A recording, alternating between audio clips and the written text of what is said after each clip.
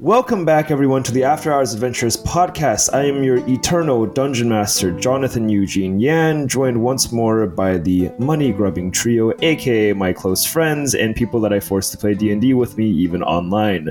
First, we have Eric Miguel. Hello. I love how you leaned real nice and close and made a face before you fucking... Okay.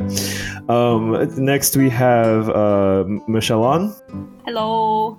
And lastly, coming out of the coming out of the god damn it, no, coming out of the cloud of the cloud of smoke.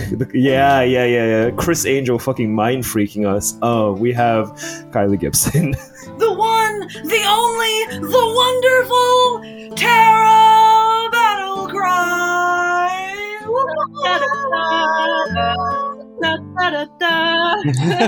Oh my fucking god.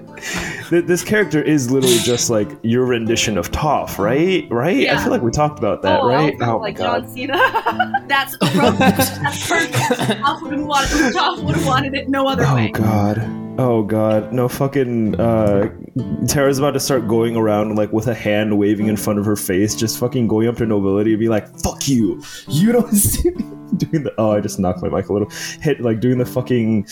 This doesn't translate well to radio, but like doing the hand... The fucking thing John Cena does with like the you can't see me. Good god. Are you sure about that? Please stop. We are back once again.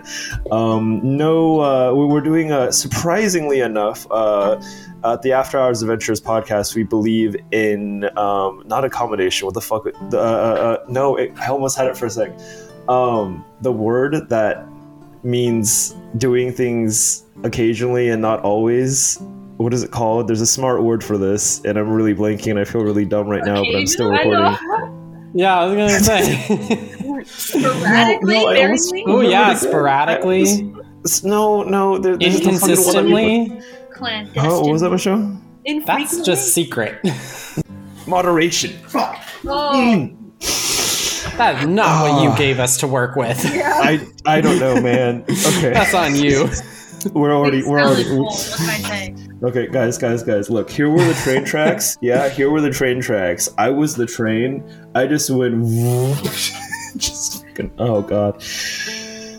Okay. Anyways, before we get started, so we're doing going back to why I was trying to say it. At the After Hours Adventures podcast, we believe in doing things in moderation, which is why today we're actually going to be doing a sober recording. Don't worry, while we're doing a sober recording, I just finished being at a club and drinking, so I'm still fairly buzzed. So we have a buzzed DM, but we're going to be okay. Well, Kylie's cloud of smoke is still a god fucking damn it. You don't need to demonstrate right now, Kylie.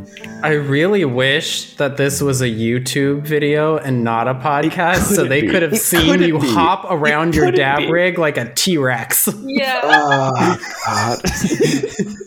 Anyways, so we're not doing punishment shots, although if you guys want, we can keep a fucking counter and then just have that be in the future or some shit. But with all that out of the way in terms of substances, before we get back to our money-grubbing trio, let's do a quick little recap.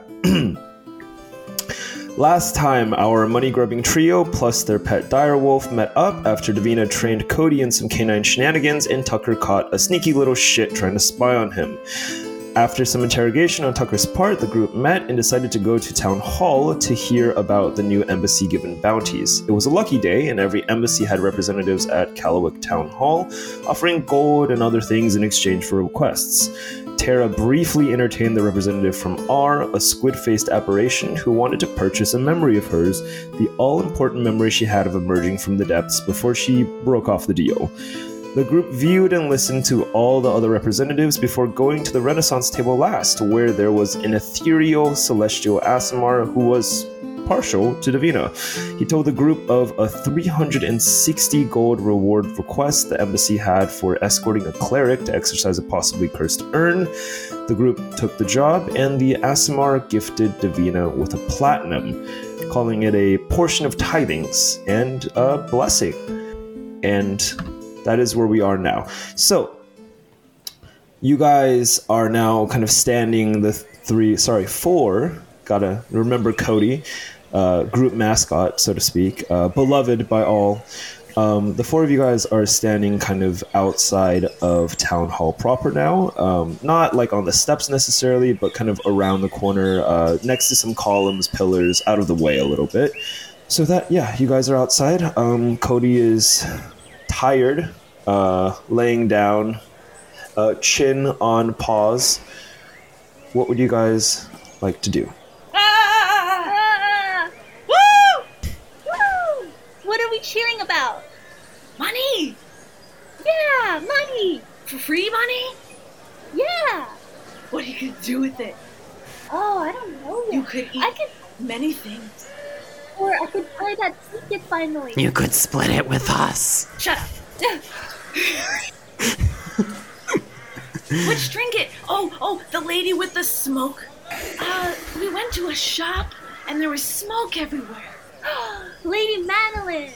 Is that where the trinket is? Yeah, we could buy it from her.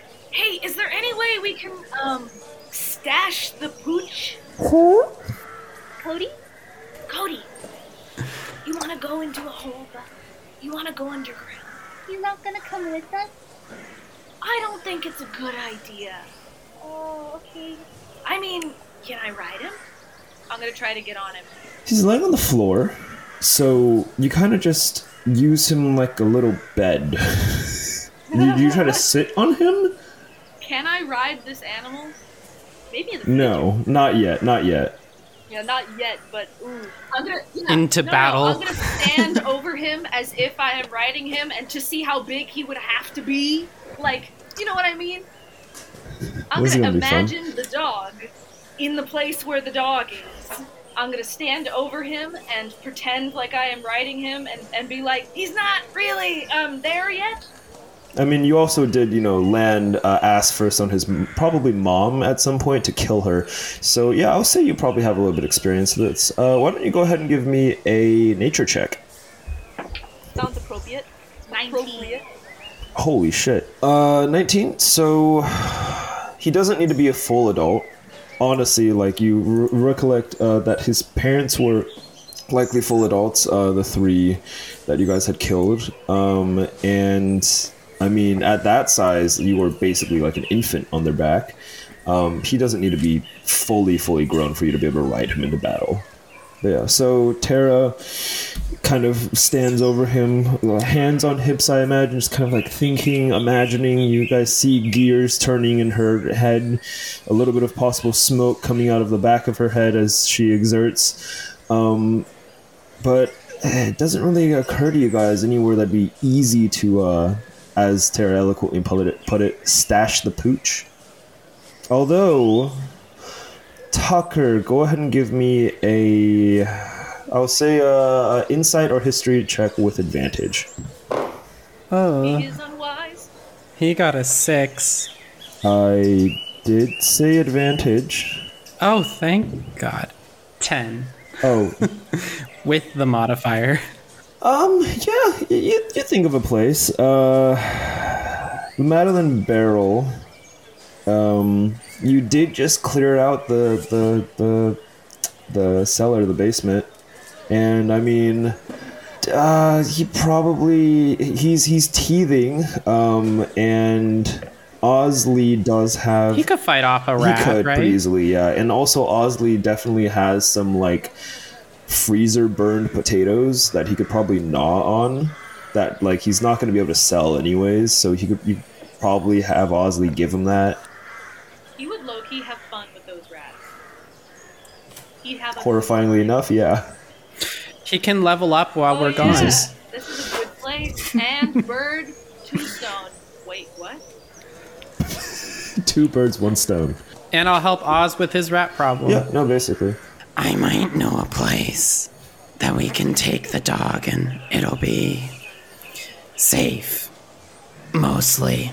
Okay. Is he gonna have things to eat and like friends to play with? You're just gonna trust that?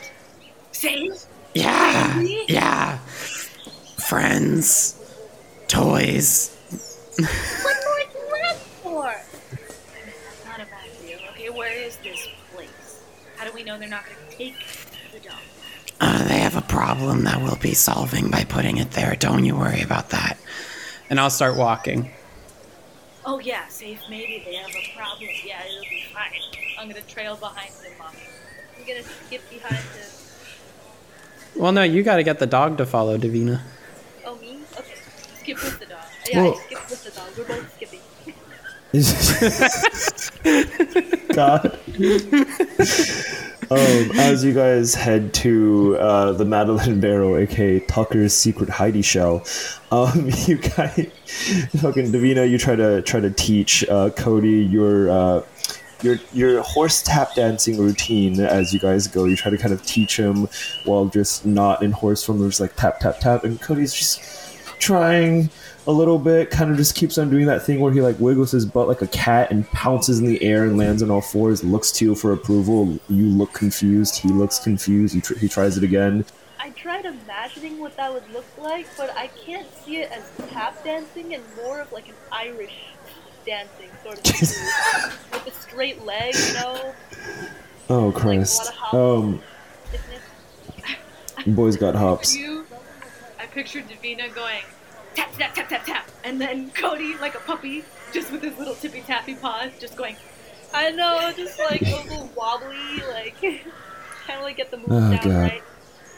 Yeah, but he'll probably be ready for like cotillion or some other form of dance in like a few weeks. He's a fast learner. Dog-tillion, wolf-tillion. But you guys go to the Madeline Barrel, and Tucker, you lead them to this. Oh, you go through the back door? Mm-hmm. But also, I want to tell them to wait outside. Okay. So you guys follow Tucker around a few alleyways.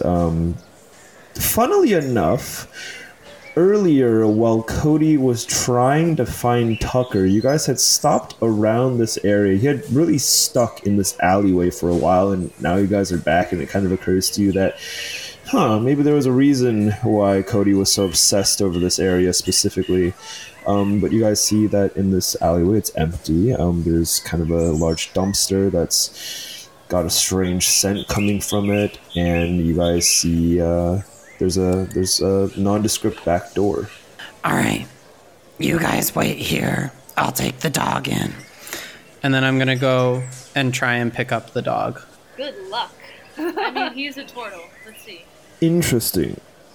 I'll say you can do it. Cody's tired.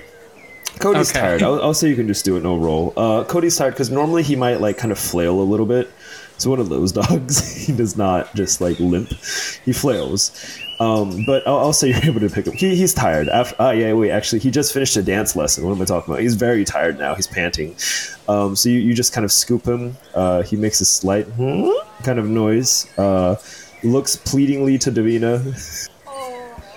I just say, it's okay. You can have a lot of toys and friends to play with in there. We'll see you soon, okay? Be back soon. Don't fucking damage the steed. That's the last thing I want to say before he goes in. Oh my god. All right, and with the dog in my hands as I go in, instead of going straight to Oz, I'm going to go to the basement and drop Cody off in there first. And you go downstairs, you drop him off, and find the potatoes and make sure that I like kind of, I don't know, like kick them in front of him or something. Yeah. So he's aware they exist. There's a cooling box. You grab some of the freeze dried potatoes in there and toss one to him. You roll it to him. He looks at it curiously and starts to like gnaw on it. And is there a lantern on the wall in the basement? There is. Okay, I'm going to light that for him and then close the door and go talk to Oz. Cool. You do all that. You can go talk to Oz. It is currently kind of between rushes. It's getting a little bit towards the later part of the day, but nobody's really inside. So as you go over, you see Ozzy is just kind of sitting and doodling, as a matter of fact. But as he sees you come up, he kind of quickly stands up. Hey, Tuck, you're back already. Hey, Oz. 2 things for you. Number 1, I've solved your rat problem. Number 2, I need some bacon. All right. Think I can probably cook some up. Might take a sec. Are you in a rush? A little bit. I've got an appointment after this that I gotta get to. I don't need it cooked. Oh. Okay. All right. He kind of excited now because remember, this guy wants to always hear about adventures and stuff. This sounds like to him like some fuckery is going on. So he quickly kind of goes into a pantry and grabs some strips of bacon, uncooked bacon, and kind of like is holding it with like a little tray. All right. What are we doing? Before I go, you don't need anything from the basement anytime soon, right? Nope, I went and stocked up. I got all of the potatoes that I'm going to need for the next probably like day and a half or so. Yeah, thanks again about that rat problem. Perfect. Cody's going to take care of the rats. And I grab the bacon from him. Who's Cody? I'm going to the basement and opening the door and kind of like assuming he'll follow me down as I bring the bacon to Cody. And I'm just going to kneel down and start talking to Cody like, who's a good boy? Who's a good boy? And like feed him the bacon. Cody eagerly gobbles it up, almost bites off your hand while doing so, but very, very quickly gobbles it up. And then I'm assuming you would like probably bring like a bowl of water and stuff too. He has water. He starts to, like slurp that up really loud. They don't just like the crazy. Oh, I assume there would just be like a leaky faucet in there or something. Okay, fine. Yeah, sure. There's a leaky faucet. Tucker's trying, but he's not the best at hospitality. Fair. Yeah, there's a leaky faucet. Osley is quiet behind you. And then as you're feeding Cody this bacon, Osley kind of moves up beside you and starts to kind of scratch behind Cody's ear. Oh, I didn't know you had be careful. He's not tamed yet. Interestingly enough, as Osley is kind of scratching and kind of inspecting Cody, you see Cody goes from nibbling on the pork belly to fully lying on his side and then rolling over until his chest is facing the ceiling. You see his chest begins to rise a little bit more rhythmically, like a little bit slower, like kind of deep breaths and such. And then eventually he just kind of breathes in really deeply and just does one of those like like just the deep sigh, and you see his eyes even start to close. It occurs to you in this moment, you remember something. Osley's not from the city. Like, he's from Callawek, but he grew up in the outskirts. He probably dealt with more animals when he was younger. And as a matter of fact, as he kind of come to this realization, he just kind of sighs. Do you need a place for him to stay for a bit? Yeah, he doesn't really have anything to take care of him right now. You see Osley grabs the dog's mouth, like his cheek, and pulls open a little bit, gently, and kind of checks at his teeth. Oh, it looks like he's, This is a really big puppy. Who would have thought we have a dog whisperer on our hands? Okay, yeah. Why were you, hold on, pause. Why were you milking a cow, Kylie? Because you were milking the man. I'm even more confused. Eric enters through the back door, and now he's milking somebody. He like enters through the back door with the dog, and then the guy's like, "What's going on?" And he's like, "I've solved your problem." He's gonna put him down there. I've solved your problem. He's gonna put him down there anyway. But then the guy's like, "Does he have a place to stay?" And Eric, instead of being like, "Yeah, your basement. I've solved your problem," you know what he says? He doesn't really have anybody to take care of him. That's why. Christ. Oh, I see. Fair. Yeah, that is what I'm doing. He's from the country. He doesn't really have anybody to take care of. You're gonna give Jesus. him a dog. God, but yeah, Osley is just like, oh, yeah, I've never seen this breed of dog before. Where'd you find him? In Melshadow Forest. Melshadow. I can't say I've been over there before, but all right, yeah, no, I'll take care of it. Oh wow, yeah, he's definitely. He's still inspecting the teeth, and he gets like the front fangs, and you see that they are not the same length for some reason. He's just like, yeah, okay. Oh, I see you brought down some of the frozen potatoes. Yeah, that's good. He'll be able to gnaw on those. Osley does, in fact, pick up Cody.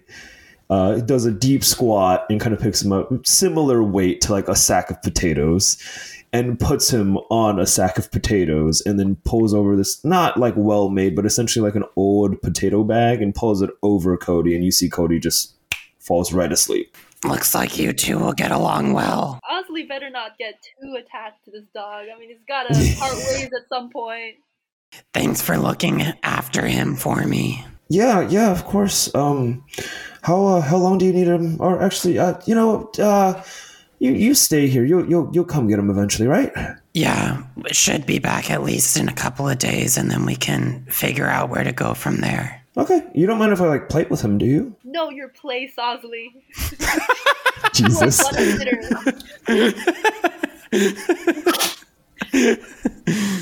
No, go for it. Great. Yeah, I'll probably wait till he wakes up. I think I might. It's crazy. When I when I used to live in the South Pit, there was a few.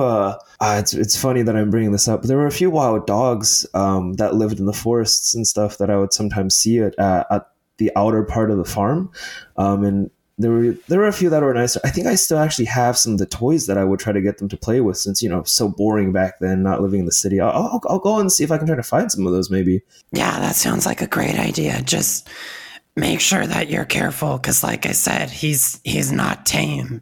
He's a good boy. I'm sure he'll be fine. Mm-hmm. And then I get up and I walk away.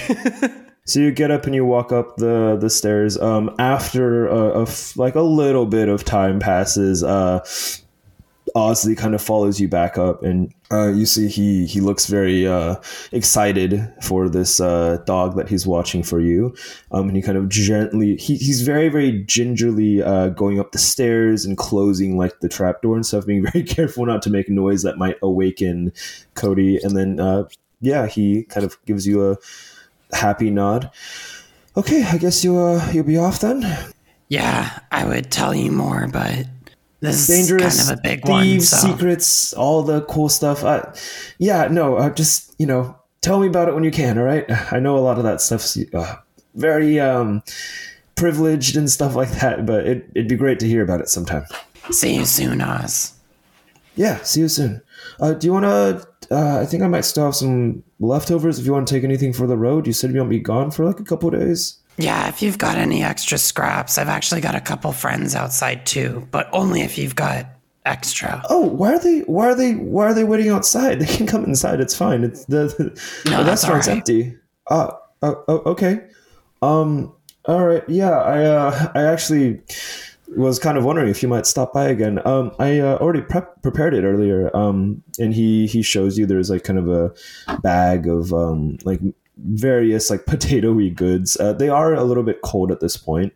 You immediately can tell that it's like kind of more leftovers from the lunch rush. But he kind of hands it to you, and that is, I will say, a day worth of rations that he has given to you. Thanks, Oz. I appreciate it. Of course. Yeah, I mean, it would have gone to waste anyways, and honestly, I'm starting to think maybe if I keep that dumpster in the back a little bit more clean, maybe less rats will come by. I'm not really sure, but anyways, I guess I'll see you later then. See ya. And I head out the back, and then I would like to say to Davina and Tara, all right, Cody will be good for a couple of days. I got us some rations. And you can pay me back by getting the next ones. Does Davina really owe you after all the goods have done for you? You're right, she doesn't, but you do. Do I really owe you after all the good I've done you? Oh, if it had only been the good and not all the shit that you've caused for me.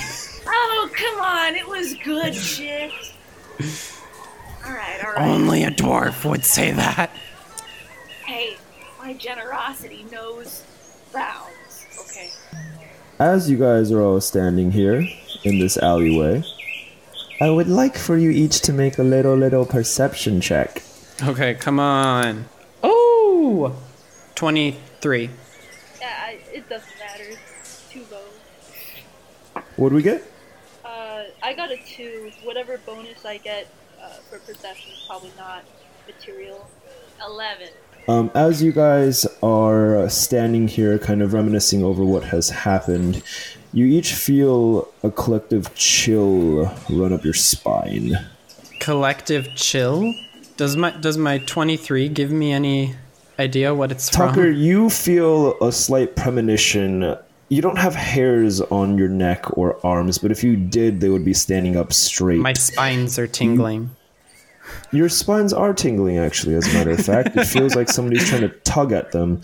But as you guys are standing here, cold sweat kind of starts to precipitate from your head as each of you feels suddenly the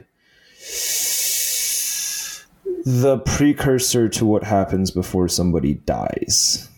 And as you guys are standing there, a pebble hits the ground in front of you, and you look up to see on top of the Madeline barrel, sitting on the edge of it, swinging his short legs, is Ivan. He starts to kind of whistle a jaunty tune, and as he looks down at you guys, without saying a word, he looks to the sun. You guys notice that it's getting a little bit later in the day. He looks back to you guys, still smiling, but a feeling of seriousness is kind of transmitted by this expression, and holds up a finger and taps his wrist a few times before he vanishes without moving, without casting any kind of spell or anything like that. He's just there one moment, and then the next you blink and he's gone. Your time is drawing near. Well, we should get going. Off then! Is that what Tara would say? Let's not ignore that. Let's go. Ivan scares me. Yeah, well, let's... He's nice, yeah. he's cool, but then he does shit like that. Let's just start walking. Like, who does that? So with that being unanswered, you guys start walking your way down from this part of Callowek to a different part of Callowek. I believe I had said it is the southern part, but closer to Town Hall. So the further out from the city that you get, from Town Hall that you get, typically the kind of, the socioeconomic level goes down. Now, the different quarters of Callowek each have their own specialties, and because of that and the nobility that accompanies it, there are varying levels of wealth throughout. Anyways, there are definitely certain areas of the city that are more rich, more wealthy, and areas that are less rich, less wealthy. However, the area that you guys are going to in particular is an impoverished area for sure. The southern side of the city has a lot more focus on kind of crops and farms and such. They provide a lot of the food to city.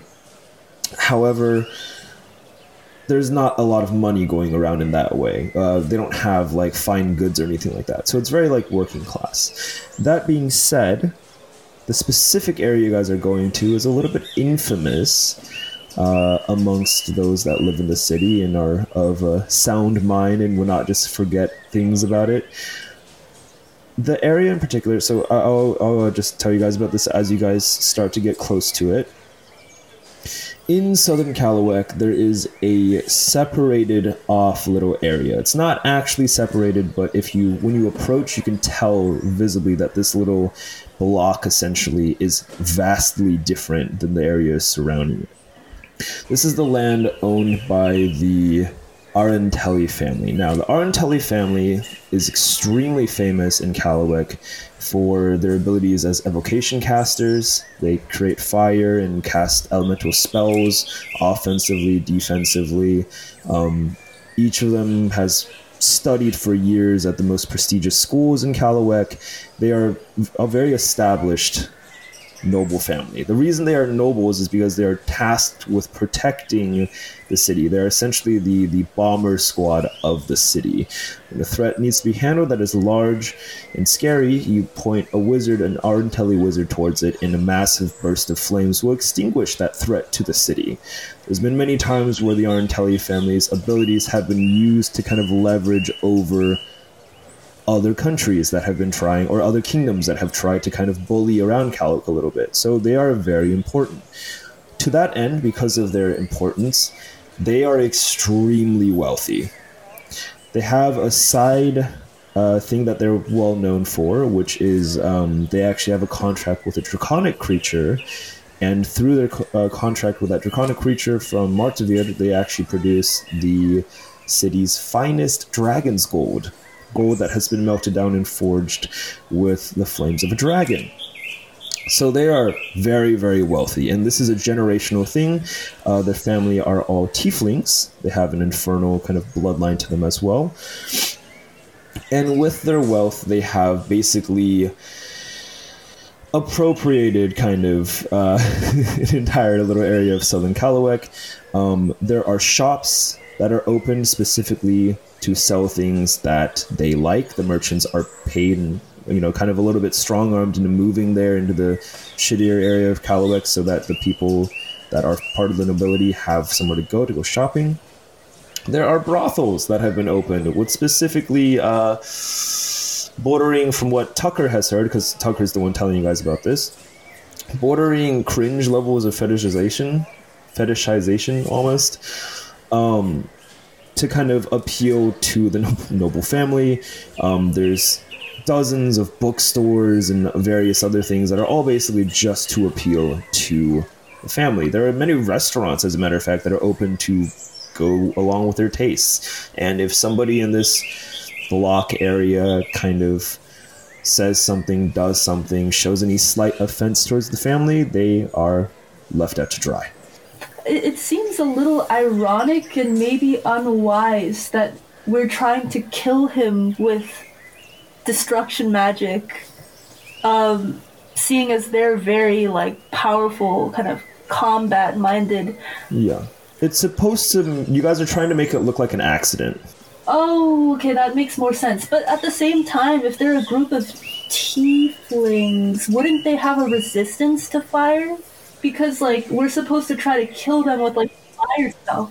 So, I just feel like we didn't pick the best course of action, or Ivan didn't. The thing is, though, and you guys won't have to roll for this or anything like that, any other method of assassination will be sussed out as an actual assassination. This is the one way where it's like, damn, he really fucked up with his spellcasting, holy shit. So you guys approach and you guys start to see, you guys are walking through this notably dirt path road. However, as you guys are walking, after a while, you can hear it before you even see it. You hear rhythmic singing and chanting and musical instruments being played.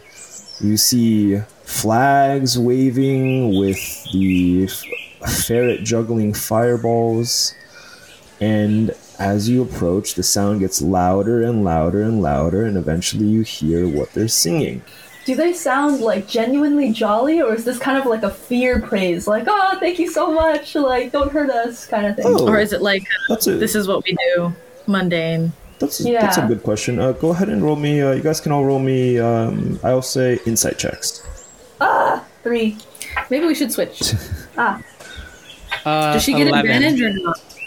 No advantage. 8. Okay. You guys can't really make heads of tails or tails of whether or not these people want to do this. I will say this: there's dancers. They have the fucking canes. They're doing a full marching band thing right now. Full performance, masks on. Yep. You see the colors of the royal family everywhere, the emblems everywhere. It's honestly a truly gaudy experience. As you guys approach, I imagine Tara is horrified. I'll let you guys describe exactly how you guys feel, but the song conveys the following. The song tells you guys the following. it tells you that Phoenix Arentelli, your guys' target, from the song, they say that he is the most gifted, prodigious, or prodigy of your guys' generation, and that he can... he's named Phoenix after the flames that will burn all creation. Cinder Arentelli is the patriarch of the family. They talk a lot about his conquests of other kingdoms in combat. Kenna Arentelli is the matriarch of the family. They actually don't talk much about her. She's kind of an afternote in the song. You guys can't really tell if that's misogyny or if it's for some other reason, but they're very brief on her. Let's just hope that Phoenix doesn't also refer to him, being reborn after he dies, after we kill him. Hope it's a one and done, Otherwise that's gonna be really awkward. Yeah. That's fair. Can you imagine we burn him and we're like, and then we turn around and it just and he takes off into the night after us. Little baby face. And can you imagine it's not even him? It's just a little angry bird. Just a little teeny tiny. Sorry, terrifying. Proceed. I'm going to take another dab. So you guys are in this little almost like a mini town, to be honest. It is only it's a very large block, granted, but it is only kind of one block. But you can see the manor walls. There is a manor inside this already kind of changed area. And you see that all around this manor, there's a bunch of food merchants. And from what you guys remember from the assassination note that Ivan gave you, one of those, and you guys can look at the note to get the exact details, but one of those is a person that is working for Ivan that is supposed to help you guys get on the inside once it fades to night. Ooh, is that a party? Oh my god, I love parties. I hope they have Seder books there. Tara's jaw is on the floor. She thinks this is blasphemous and taboo, but somehow torturous, and she's not entirely sure if the people are doing it as a ritual. She's just going to look kind of horrified. Can we go to the Seder box stand? I really want to get another drink. Please? I don't think they're going where we're going. Aww. Okay. Do you guys see garlic anywhere? I'm gonna look at him as if he has asked me, have you seen my asshole lately? I'm gonna look at him with complete confusion. Do I know what direction east is, where the eastern wall is? Yeah. Do I see garlic, Jonathan? Mr. Okay, DM. yeah. So you guys start walking around the perimeter of the manor. You guys immediately notice that these are very, very high walls. You guys are going to need some kind of pretty serious climbing equipment. This is probably also part of the reason why you guys are going when the sun sets, is to give you guys some semblance of cover, because from here you guys can see the wall, right? So if you guys are climbing up it, presumably if anybody looks up at the fucking wall, they'll see you guys on the wall and be able to alert the Arentelli family. Yeah, that's what I was worried about when you said it was still light. Yeah. But it's also worth noting, a lot of these creatures probably have dark vision, so even that might not save you guys. But again, what you guys gathered is that this person that you guys are meeting with probably has some stuff to help you guys. Yeah, I feel like we'd be able to sniff it out if we just kept walking around. There are a lot of food stands, it's worth noting. That's fair. But, okay, regardless, you guys start going towards the eastern part of the property. You guys were coming from the north, so you guys have to kind of go a little bit. As you guys are going, you see that, thankfully, for the sake of your sanities, the marching band went the other direction from you guys, so you guys don't have to, see them. But you see they are literally doing a perimeter as well around the property, funnily enough.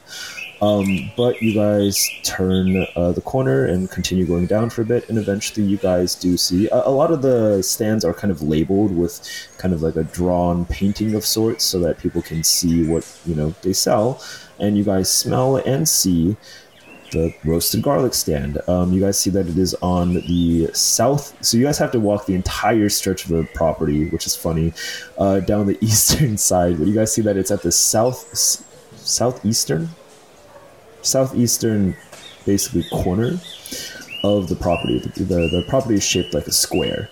You see that it dips in a little bit. There's these guard towers as well on top of the wall itself. But as you guys approach, you guys see that there is, funnily enough, a gnome, notably less old than Ivan. There's a gnome manning a roasted garlic stand. I completely forgot that Ivan was a gnome, and now that makes me reconsider how much fear anybody should actually have for him. Terrifying. I remembered he was a gnome the whole time he was being all creepy on top of that place we were at earlier. Yoda is the most feared. Okay. Yoda is very Evil Yoda. Have y'all seen Evil Yoda? What? No? No. Just, at some point, look it up. There's an evil version of Yoda. That's not cool. Well, let's buy some garlic. Yeah, let's just interact. I would like to approach and look at what food is offered, if there's more than one choice. There is artisanal roasted garlic. There's like honey artisanal roasted garlic. God damn it! Yeah, there's a honey artisanal roasted garlic. There's kind of a strange oil soaked artisanal roasted garlic. Some there's black garlic. I was actually just about to say there's roasted black garlic as well. And as you approach this gnome, he kind of looks to you guys and nods, smiling. Doesn't say anything yet. Any deals for one troubled of faith? Only for those that are willing to let their hearts travel a little bit. We've traveled far looking for delicacies. Might you have any? Oh, but of course. My garlic supplier told me that some wonderful travelers might be coming in from town. So you'll see here. He holds up a singular clove of garlic that has been torched a little bit too much. Like, you see that it is almost ash. You see here, this one, I've done a poor job of this one and unfortunately must... Kind of pushes it and pulverizes it slowly with his fist into the table. Unfortunately, it needs to be disposed of now, but I think that when the solar chariot finishes her rotation, it's the best time to enjoy your roasted garlic. And he nods toward, upwards slightly. Mm-hmm. Yeah. Still a little bit early, but he's kind of telling you to maybe stick around. Well, thank you. We'll see you soon then. We have many other stalls to peruse. Very well. I hope to see you soon as well. He kind of nods to you. And as you guys have this conversation, Tara and Davina, you guys saw Tucker's eyes were kind of a little bit squinted in concentration and focusing on this interaction with clearly somebody that works for, is related to in some way, Ivan, and is very focused on this conversation. You guys don't understand it. And Davina and Tara, you guys aren't the type to really stare and just try to pay attention the whole time, so you guys kind of start looking around a little bit, taking in... There's a lot of nice smells, there's a lot of cool people, and you guys see a few stalls over at a stall selling kind of aged, funky-smelling cheese. There's a bluish-green humanoid standing there. They're wearing these elegant bluish robes. There's a kind of distinguished crest on their shoulders and robes, and they're also wearing these silken boots. Very fancy folk. while you guys are kind of standing here, and the two of you kind of like, I imagine like maybe Tara sees her first and just like elbows Davina's like, oh. Like you guys see this person, they have shoulder length wavy hair that literally is moving in a way very similar to seaweed in water. She turns in your guys' direction, feeling your gaze, and her eyes lock onto Tucker. Uh-oh. And you guys see several interesting emotions kind of flash through this female water genasi's eyes. And she seems confused for a moment as to what emotion to settle on, before she clenches her fists and seems to come to some kind of decision and starts to briskly walk over. Do you guys do anything? Bitch. Stop her! I'm not smart enough to do that. I Caught on yet. Yeah, I'm definitely dumb. I'm still pointing. Tara has pointed, has not stopped pointing, Pretty lady is arriving. is now turning head and pointing as closer. How does that was bad description, Kylie. Hold on. No. Can do better. Tara pointed at her and dropped her jaw the minute she saw her, but is now tilting her head in confusion, continuing to point as she approaches. Very eloquent. So, as she walks past you guys now, just a little bit past you guys, because I kind of imagine Tucker maybe went forward to talk with the garlic guy. You guys are walking, you know, like not wandering necessarily, but not really staying in one spot.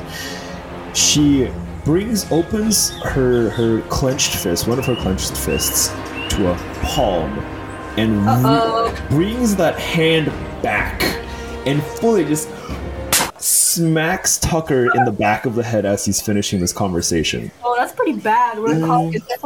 So from my perspective, I just got smacked in the head out of nowhere. This is unfortunately a familiar feeling.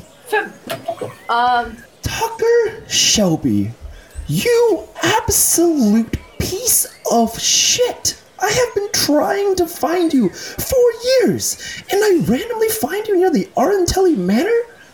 Where in all of fucking Zorak and all of the hells combined have you been hiding?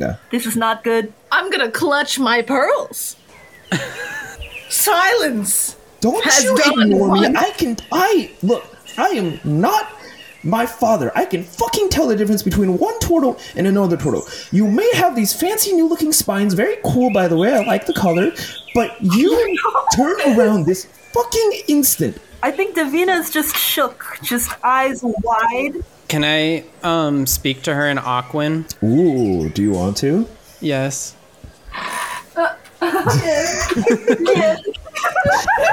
Yeah, you haven't used it for a little bit, but you remember how to speak it, obviously. So it does come out as a bit of a stutter at first as you're trying to remember how to use the language. But go ahead, you can just speak English, obviously. Sarah, I can't talk now. She narrows her eyes at you, and you see her brilliant blue eyes are still extremely bright and normally very pretty. Right now, not a pretty look because they are pointed. They are squinting at you with a lot of anger behind them.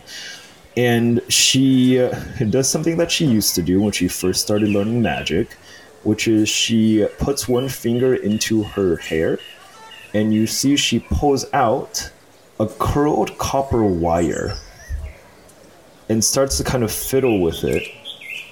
And as she's doing this, she's kind of calms down visibly, and you see her very quickly code shift from this very upset woman to a very, very calm, soft-spoken water genasi. I see. I'm sorry that we can't talk right now. I was just a little bit concerned as to how long it's been since I've seen you, dear friend. Keeps her facade, or like her face pretty stoic during that, very kind expression. Does grind the dear friend part a little bit. As she's saying this out loud, however, okay, good. You hear a voice in your head as she casts the message cantrip simultaneously to talk to you. and basically says something similar to what she had said out loud, which is, "Where have you been, you piece of shit?" She then continues using the message cantrip, and out loud she's saying very, very just kind of similar, like, oh, you know when you have an essay and it needs to be 2,000 words and you fucking, that, basically. She's elongating every sentence of like, oh, the day is nice, instead of being like, yes, the tidings of da-da-da-da-da-da. But through the message cantrip, here's what she says. "When is the last time you saw your family? Your dad?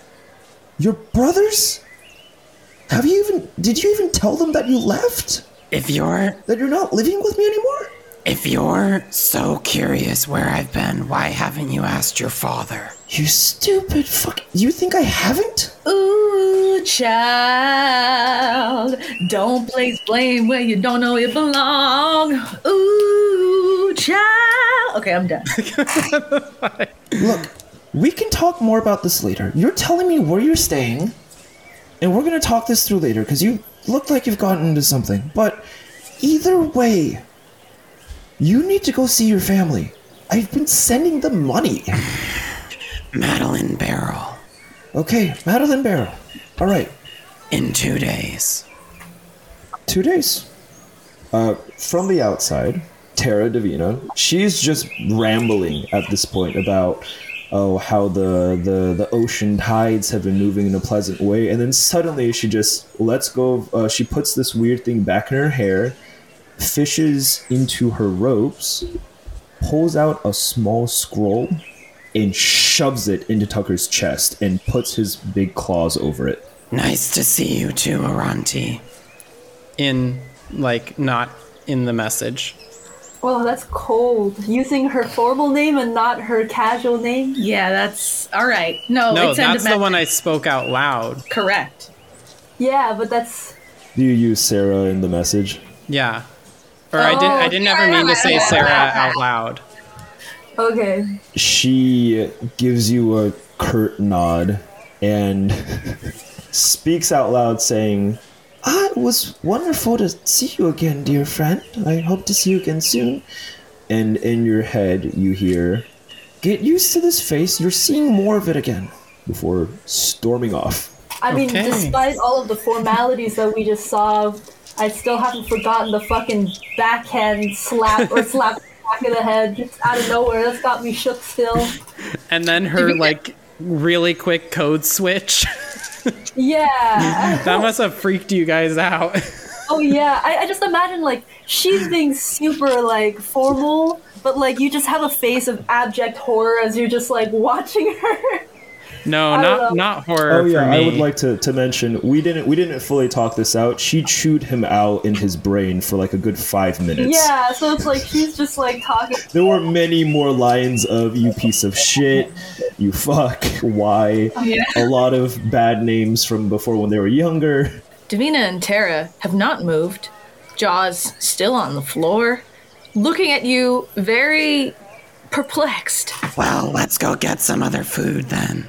Walks off, nothing happened. And he just kept talking to her. I don't even know I'd like to now buy a funnel cake. I see a funnel cake nearby. I kind of feel embarrassed for you a little bit. And as you guys are, as Davina and Tara are just looking and watching, you guys see Tucker walks away a good 5 or 6 stands, and then just buys a funnel cake and just starts eating. That's where the embarrassment comes nothing from. Happened. Because it's you're just trying to play it off like nothing happened, and I know that's exactly what you're doing. And now I'm just cringing even harder. I'm going to follow Tucker and then stand not behind him in line at the stand, but beside him, and turn around so that he we're shoulder to shoulder but facing opposite ways. You took that as if you deserved it. So who's the girl? You wouldn't know anything about whether I deserve that or not, and it's none of your business, Tara. Oh, touchy, very guilty. Oh yeah, so touchy. Are we the only one that's touchy, Tara? Well, my touchy didn't slap me in the face. Didn't touchy me. It touchy you. Stop saying touchy. I literally only said that because you led with it. And now it's ballooning into this thing that's making me uncomfortable. Well, my touchy didn't slap me in the face, so I was just curious if you were going to elaborate And if it on... did, would you want me to ask a million questions about it? Well, if it did in front of you, I think I'd have to explain something. Was that your ex-girlfriend? Davina! No, Davina! Oh. It just because that seems It like was never something my that- girlfriend, Davina. Oh, that sounds like something someone with an ex-girlfriend would say.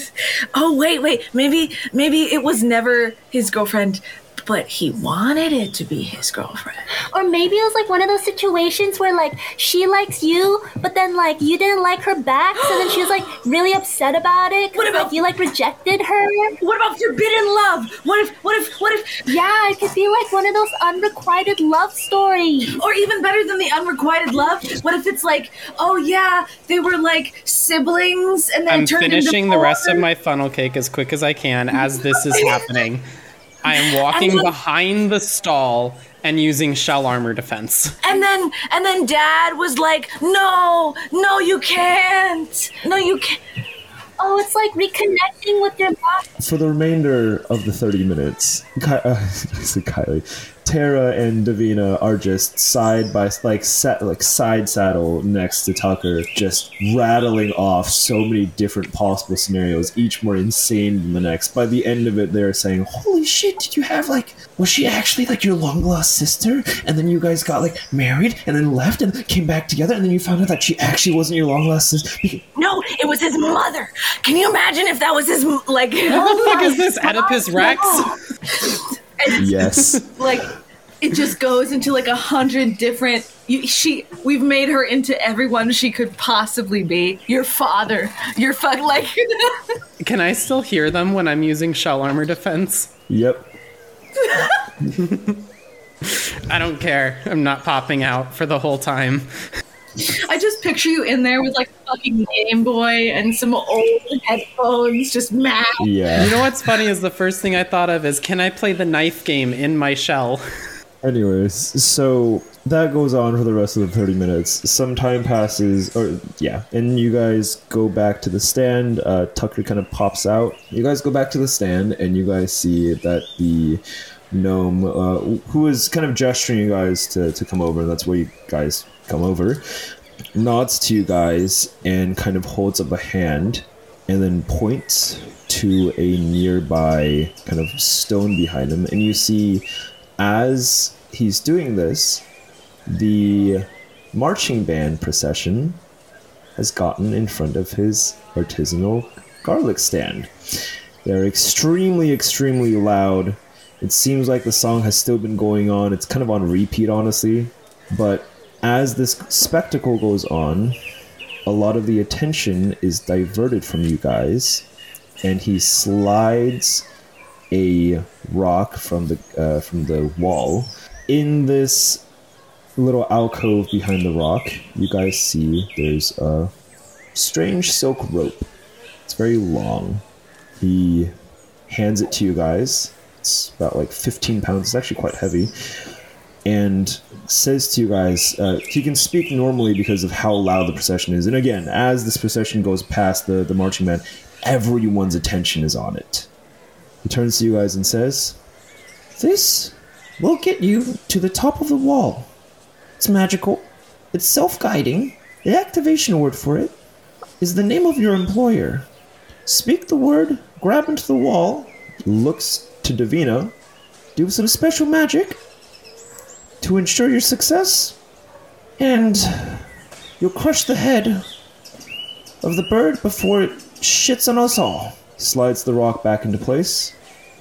Looks to the procession. It's a really long procession. They're almost fucking leaving. "The sun has almost set. When they make that last turn around, when they're finished with it, they do fireworks. Under the cover of those, you guys will sneak up.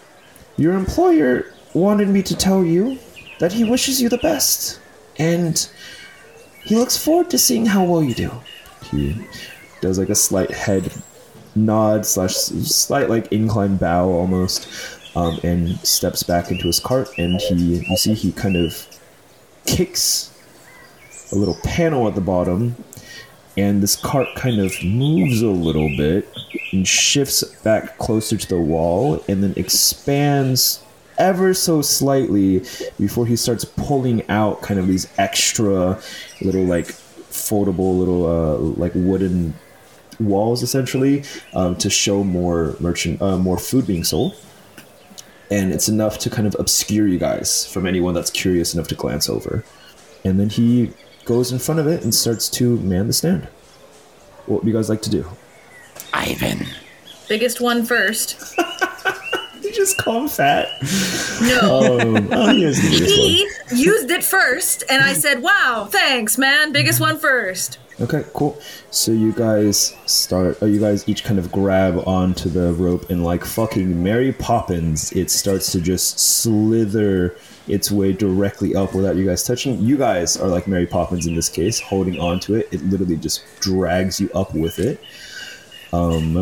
I think actually I've used this item in a past campaign, so I don't know if Michelle actually remembers this, but this is a pretty fun item.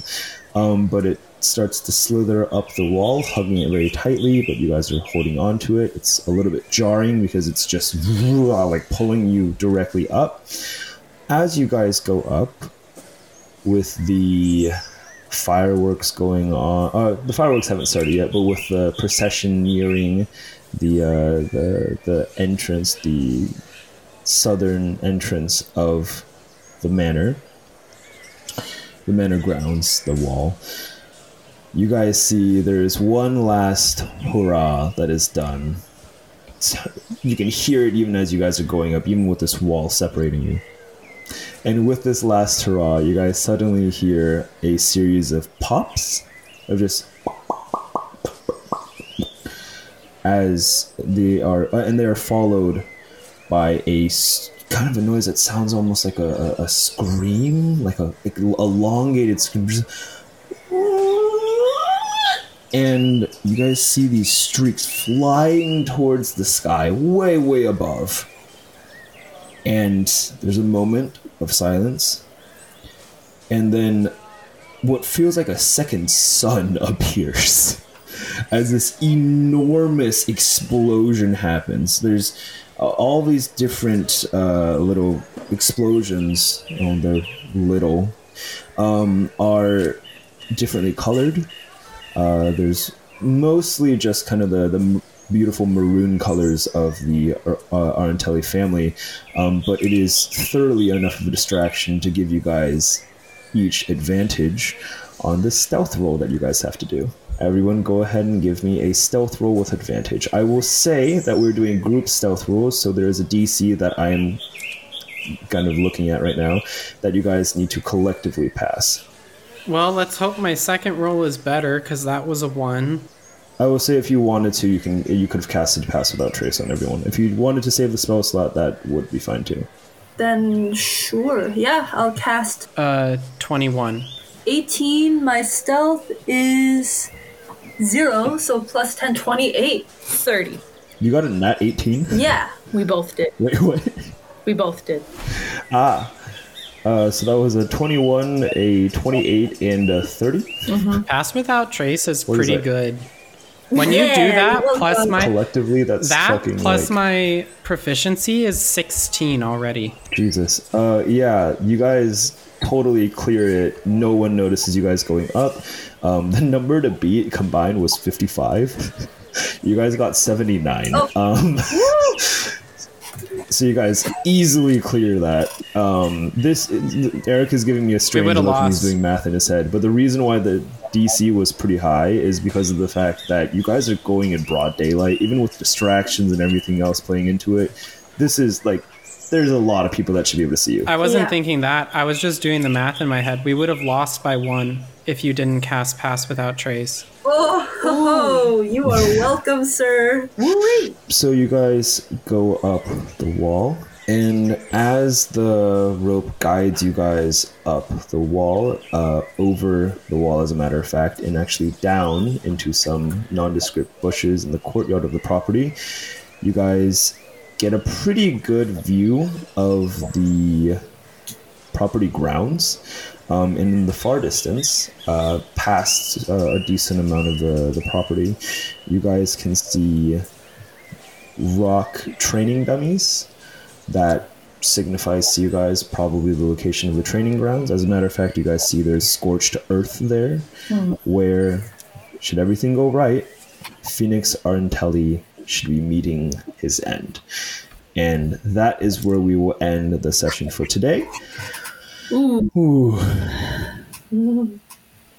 How's everyone? Frightened. I'm excited. I want to kill this guy. I'm excited too. I don't know. Some We have been like prepping this for a long time in terms of you guys going and killing him. This has been like going on for a really long time. In like real life time, this has been months.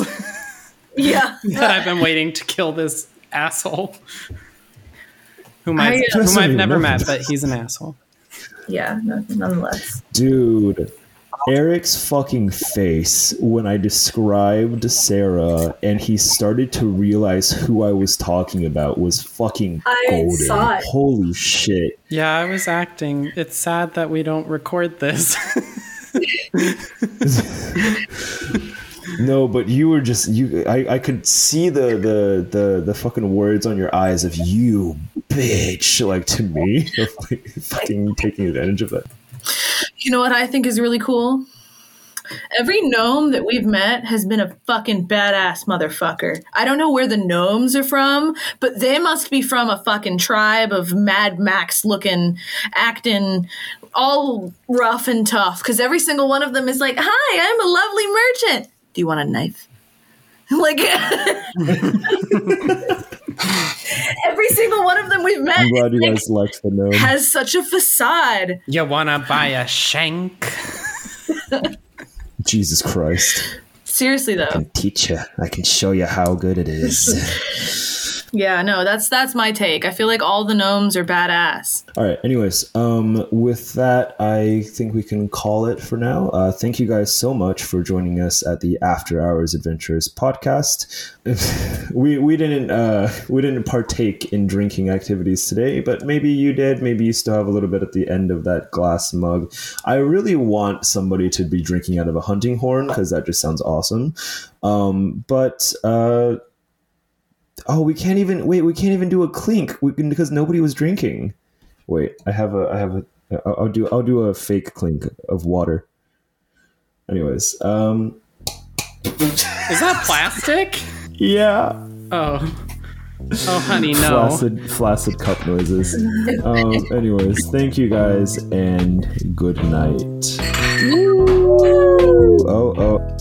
Oh God. Oh, better. Okay. Thank you, Eric. Thank you.